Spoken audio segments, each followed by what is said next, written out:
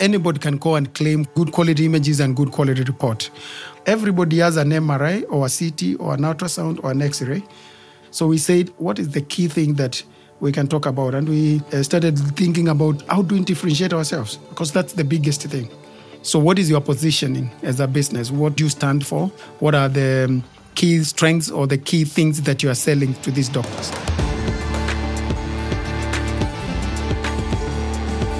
Welcome to the second season of Grit and Growth from Stanford Seed, the show where Africa and South Asia's intrepid entrepreneurs share their trials and triumphs, with insights from Stanford faculty and global experts on how to tackle challenges and grow your business. How do I market my products? It's one of the things that entrepreneurs ask us about the most. But there's something missing from that question, and it's something pretty important: the customer. Before you can dive into the how of marketing, you need a strong grasp of who you're marketing to. And for many products, the answer is surprisingly complex. So on today's episode, we're exploring customer segmentation. When used right, it can help you understand your market, focus your product, and reveal customers you didn't even know about. To illustrate this process, we spoke to a company whose entire strategy was transformed by segmentation. Sona Imaging Center is a medical imaging diagnostic services company in Kenya. I'll introduce that voice in a moment, because he wasn't yet on the scene during Sonar's humble beginnings.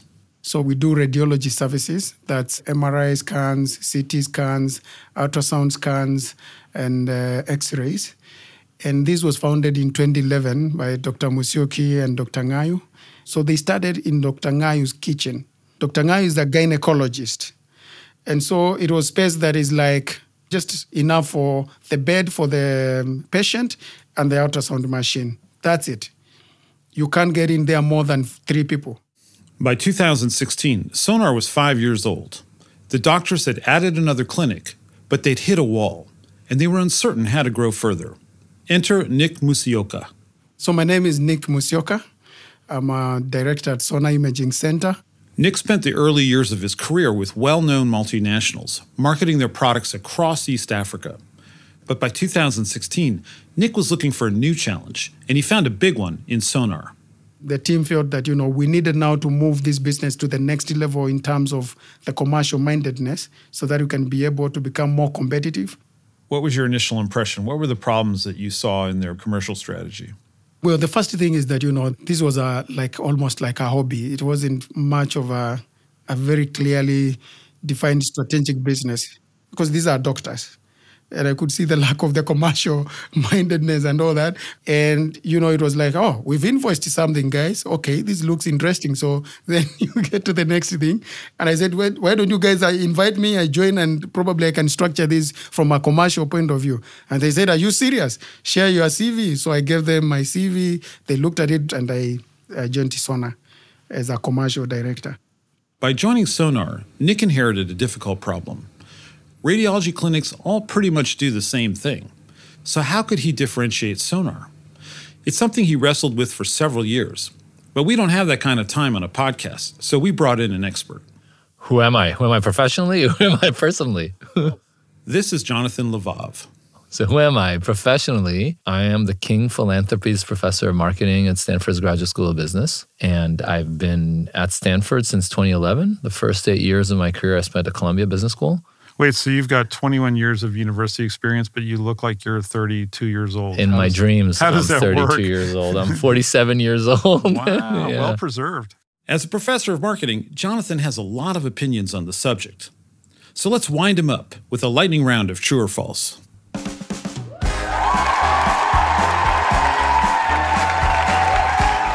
Sales and marketing are easily combined into one function. False. Nothing's easy. Sales and marketing could be the same person.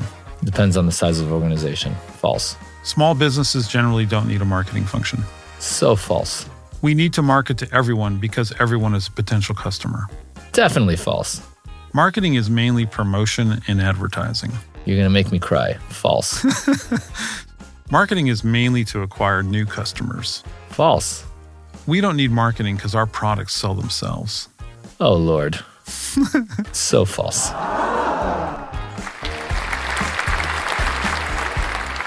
Over the years, I have heard every one of those statements from entrepreneurs that we work with across Africa and South Asia, where Jonathan also teaches for Stanford Seed. But there is a more subtle mistake that he often sees. I ask them, okay, what's your market segment? They say, oh, our product is for women ages 35 to 45. And then you ask them, well, which women? All women? Well, no, I guess not all women. Okay, well, what characteristics do they have? Like, what need are you actually meeting? Different customers have different needs. That's something Nick learned hands-on when he worked across multiple East African countries. You have to really understand different cultures, different languages, and understand what words mean, or even colors. Tell me about colors. So for example, in African context, black is seen as not a good color. So if you had a product that is all black, and that is now in my age segment and before then that product may not sell well. It looks like it's associated with evil, it's associated with things that are not good. But, it's changing. But earlier, people would look at that and think, this is not the right thing. You go to different other cultures and you find that red also represents a certain meaning. I mean, the other thing is language, right? You have many languages across the region. There's a famous story about when Chevrolet first started marketing this car called the Chevy Nova in Latin America. It didn't do well, and somehow they didn't figure out that Nova is Spanish for no-go. So they had a car called the Chevy No-Go in Spanish, but they didn't really, because the brand was Nova. Hey, it's the Chevy Nova. So they had to rename the car to sell it. I think you are very right. Luckily, in the larger East African region, you either are using English or you are using Kiswahili. And both in Kenya, Uganda, Tanzania, you'll use Kiswahili. In Ethiopia, it's totally different. English is not even there, so you have to use the Amharic language to make sure that, you get as close to what you want to say as possible. And it's not just Amharic, right? It's Amharic, it's Oromo, it's Tigrayan, it's all sorts of things. Yeah, it's all those three. They all understand Amharic, but you go to the Tigray area or to the Oromo area, they don't want you to advertise to them in the Amharic because of the infighting. So you have to be sensitive to that as well. Your target customer doesn't just govern what you say. It also dictates how you say it. It reminds me when years ago I was in charge of a big forestry project in southern Bangladesh, and we were trying to encourage these rural villages to plant trees, and we were providing the tree seedlings. And what we realized was that in some of these places, the only way you could reach them was by radio. So we commissioned a famous singer to write a song about the importance of planting trees to preserve the environment. And we put that song out on the radio.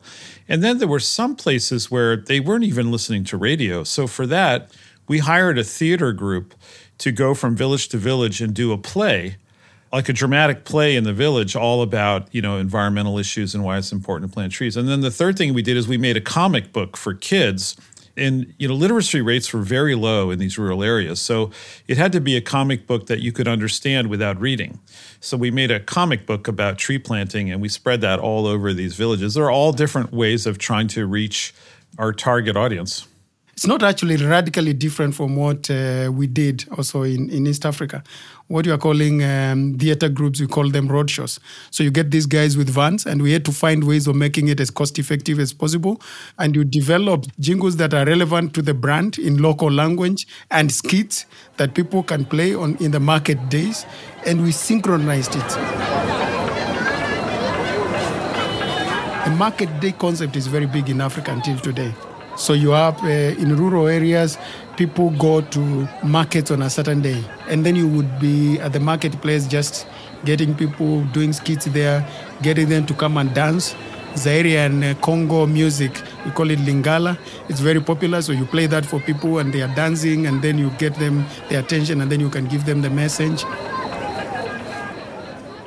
Since your marketing is dependent on your target audience, you have to understand who they are. But that's more complicated than it sounds. In fact, your actual customer may not be who you think it is. Let's start with the most simple question. Who are my customers? How do businesses tackle that seemingly simple question? That kind of understanding actually requires a fair amount of anthropological work. It really depends on the specific context you're in. So in marketing, we distinguish between the user and the decision-making unit. Okay, so you make toys. Like you're a toy manufacturer. You're Darius Toys R Us, all right? So who's your customer? Well, your customer is the child ultimately needs to want this toy, right? You sell at any price. If, Jimmy is like, Dad, I want this really badly, right? So that's one level of segmentation and needs finding you have to do. But the second part is, turns out kids don't have credit cards. They don't have credit cards. Unless grandma gave them some money for their birthday, they're not buying it. The parents are buying it. That's the decision-making unit. So you also need to think about, okay, what values does that decision-making unit care about? Because, ideally, you haven't agreed to every single request your child has made of you. And so, there's things you say yes to and there's things you say no to. And the things you say yes to is because they concord with your values and what you're trying to have your kids become. And the things you say no to is because they don't concord with your values and it relates to something you don't want your child to become. This is why so many parents buy science experiment kits for their kids that nobody uses. Nobody uses. Yeah, nobody uses. Only the really weird kid uses a science experiment. And if you're a listener and you were a science experiment kid, you were weird. God bless you. Yeah. And so that's complicated because now it's like you're selling to this channel and you need to do your segmentation twice, and you need to do your needs finding twice, and you need to do your kind of everything twice, except from some of the tactical things like the pricing and stuff like that, because that actually, it's the decision-making unit that matters, right? So if I'm a kid, I don't know anything about price. So there I'm really working with the decision-making unit.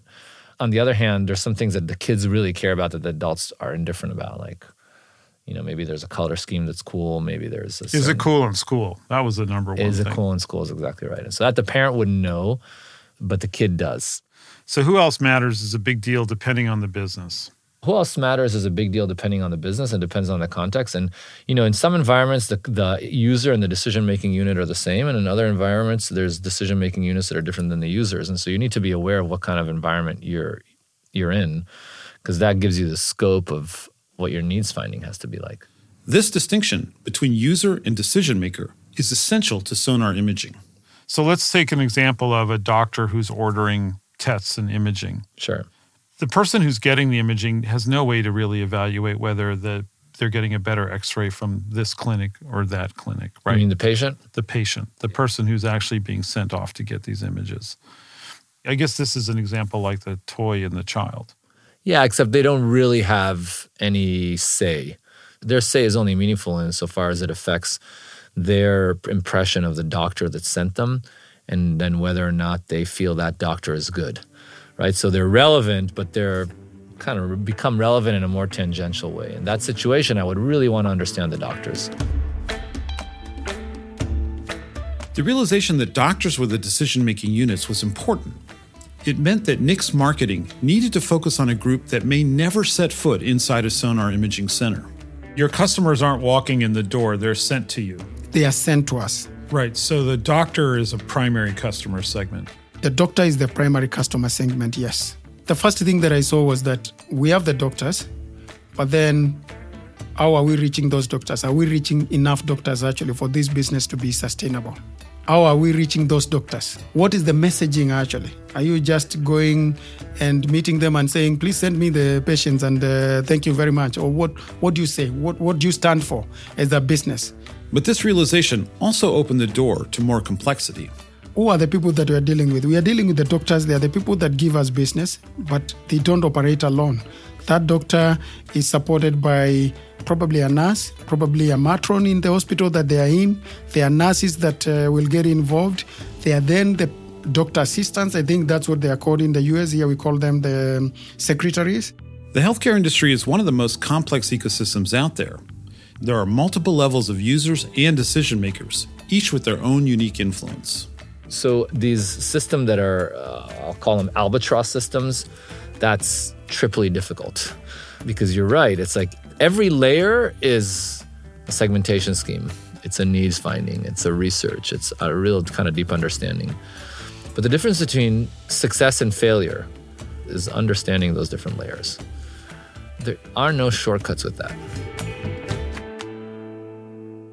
This is where segmentation comes in. To fully understand what he was dealing with, Nick had to break the customers down into what he calls target groups and what marketers call segments.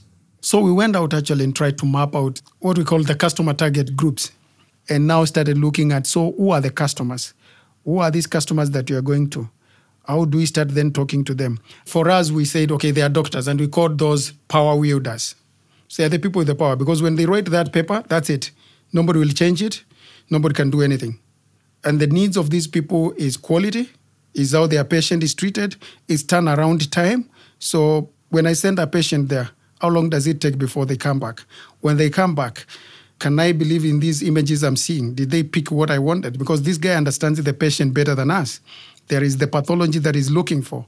So if he doesn't see that, then he starts questioning what we are doing. And after that, now you have people that I call actors.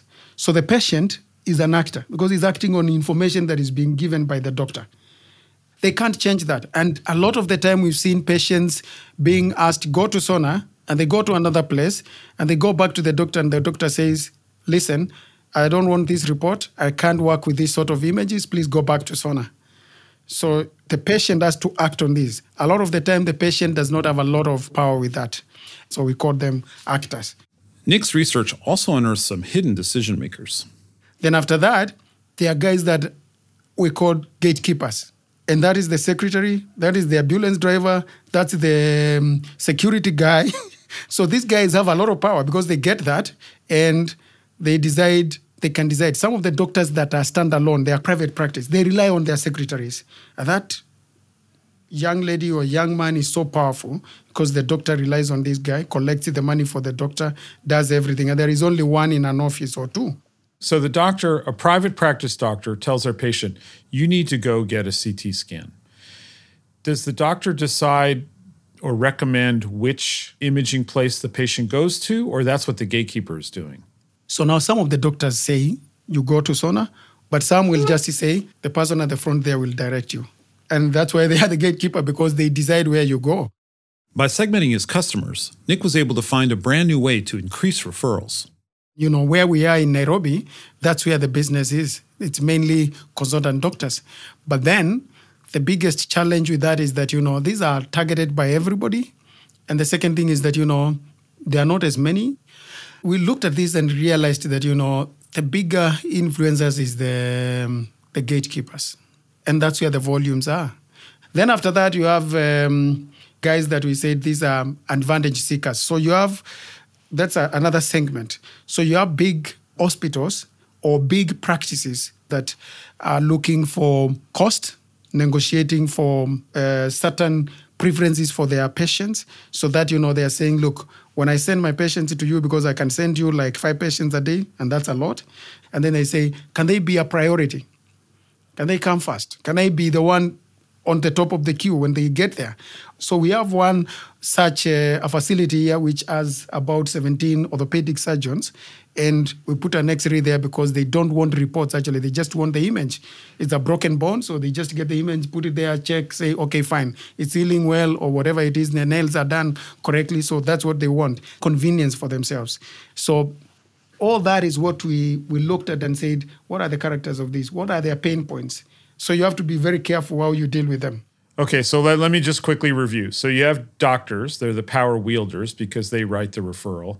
You have the actors who act on behalf of the doctor. You've got the gatekeepers who actually are sometimes, making decisions that are in favor of you or your competition.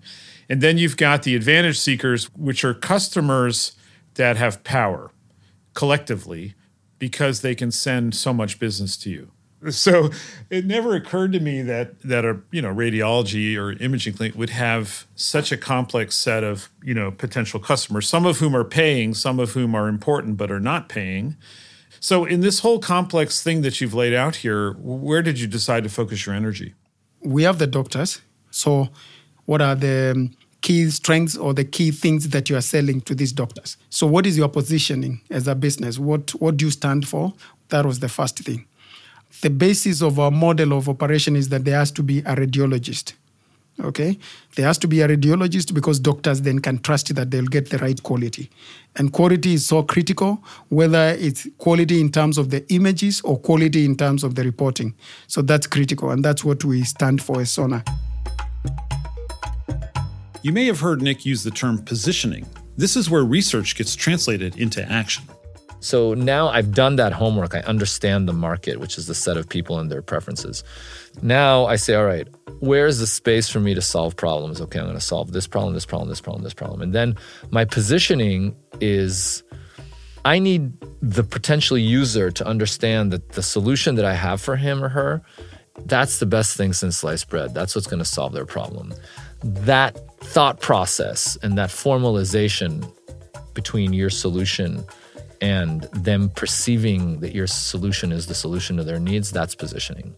We've tried to really position ourselves as a business that is about meeting the needs of these target groups in terms of quality for the images and also quality for the report. You have to be careful about positioning on quality, though, because that's what everyone says about their products. I ask an entrepreneur in one of the seed programs, okay, so what makes this service of yours better, or this product better? And they say, ours is higher quality. And I ask, well, what does that mean? Well, our quality is better.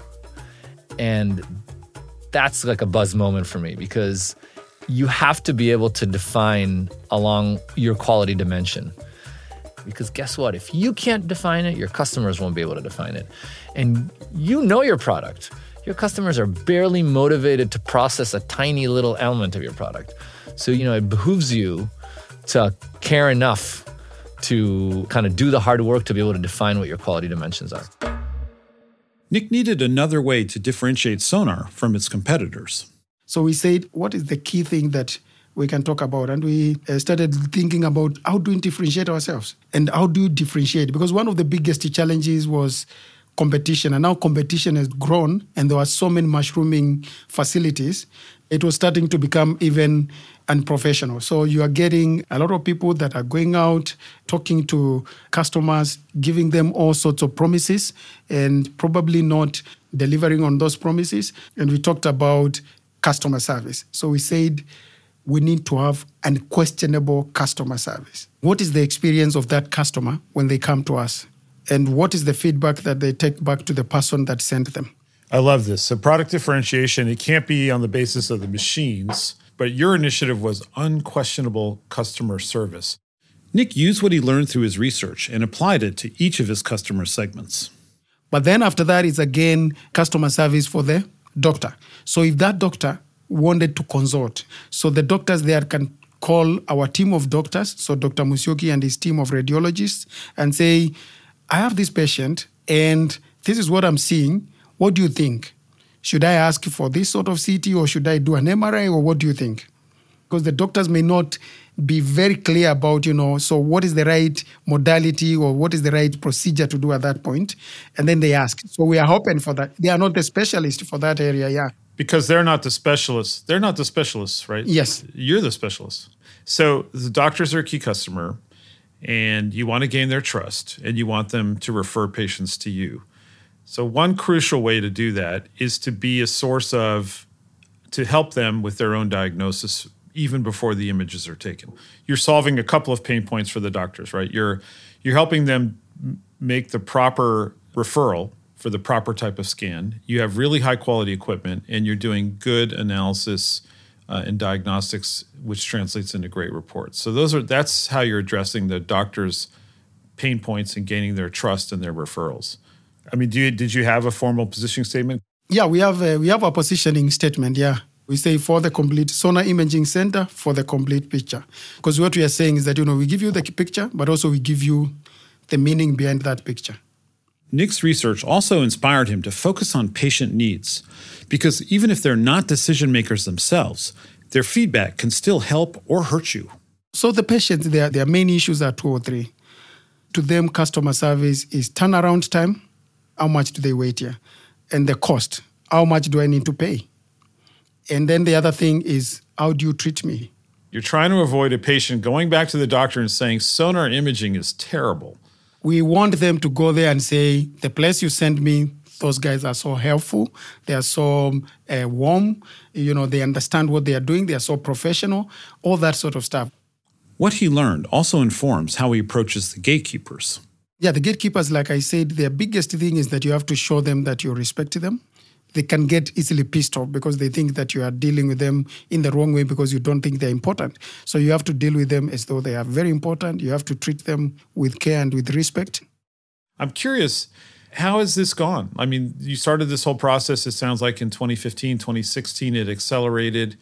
Where are you now in the unquestionable customer service initiative? And what kind of outcomes have you seen? How is it translated into revenue? At the point that Vian was here, probably we are the fourth largest imaging center in Kenya, or in Nairobi, in the region where we are. And now we are probably the second, and maybe even closer to the number one. And in terms of revenues, I think by that time we were doing about 45 million Kenya shillings. Now we've gotten to almost like 270 million Kenya shillings.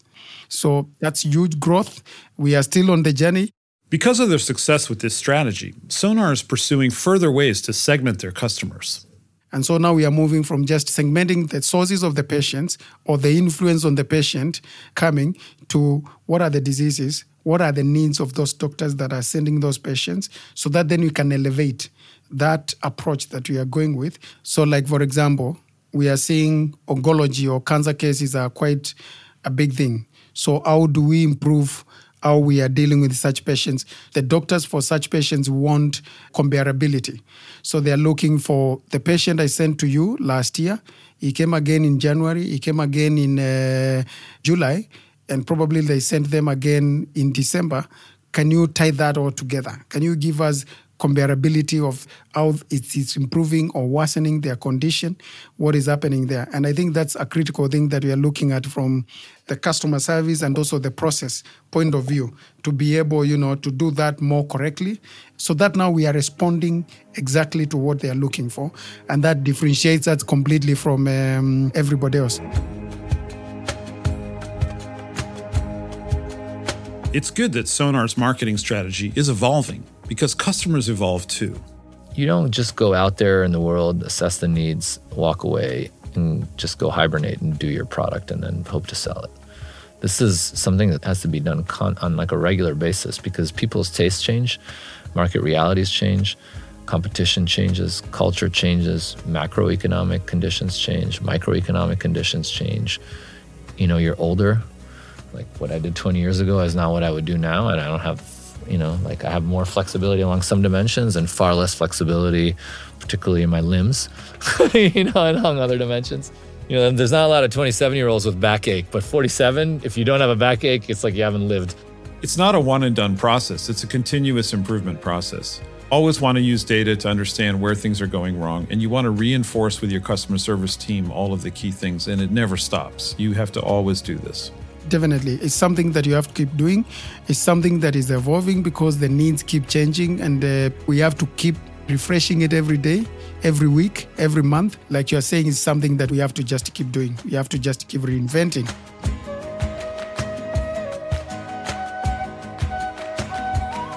Marketing is complicated. You're trying to convince someone somewhere to make a decision.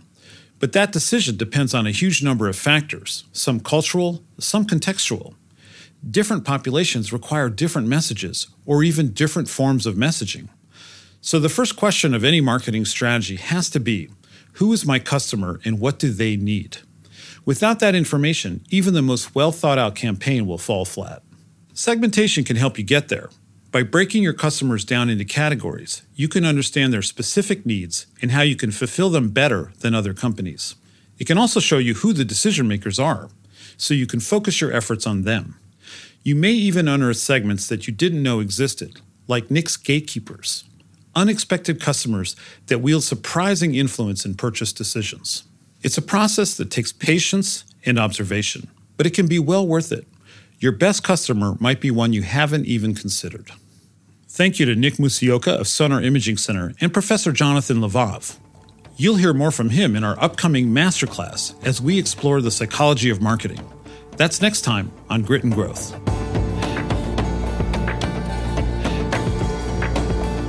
This has been Grit and Growth with the Stanford Graduate School of Business, and I'm your host, Darius Teeter. If you like this episode, leave us a review on your podcast app. It really helps us to share the stories of these incredible entrepreneurs with as many people as possible. To learn how Stanford Graduate School of Business is partnering with entrepreneurs in Africa and Asia, head over to the Stanford Seed website at seed.stanford.edu/podcast. Grit and Growth is a podcast by Stanford Seed. Erica Amoake-Ajay and VN Virgin researched and developed content for this episode. Kendra Gladich is our production coordinator, and our executive producer is Tiffany Steves, with writing and production from Andrew Gannum and sound design and mixing by Alex Bennett at Lower Street Media. Thanks for joining us. We'll see you next time.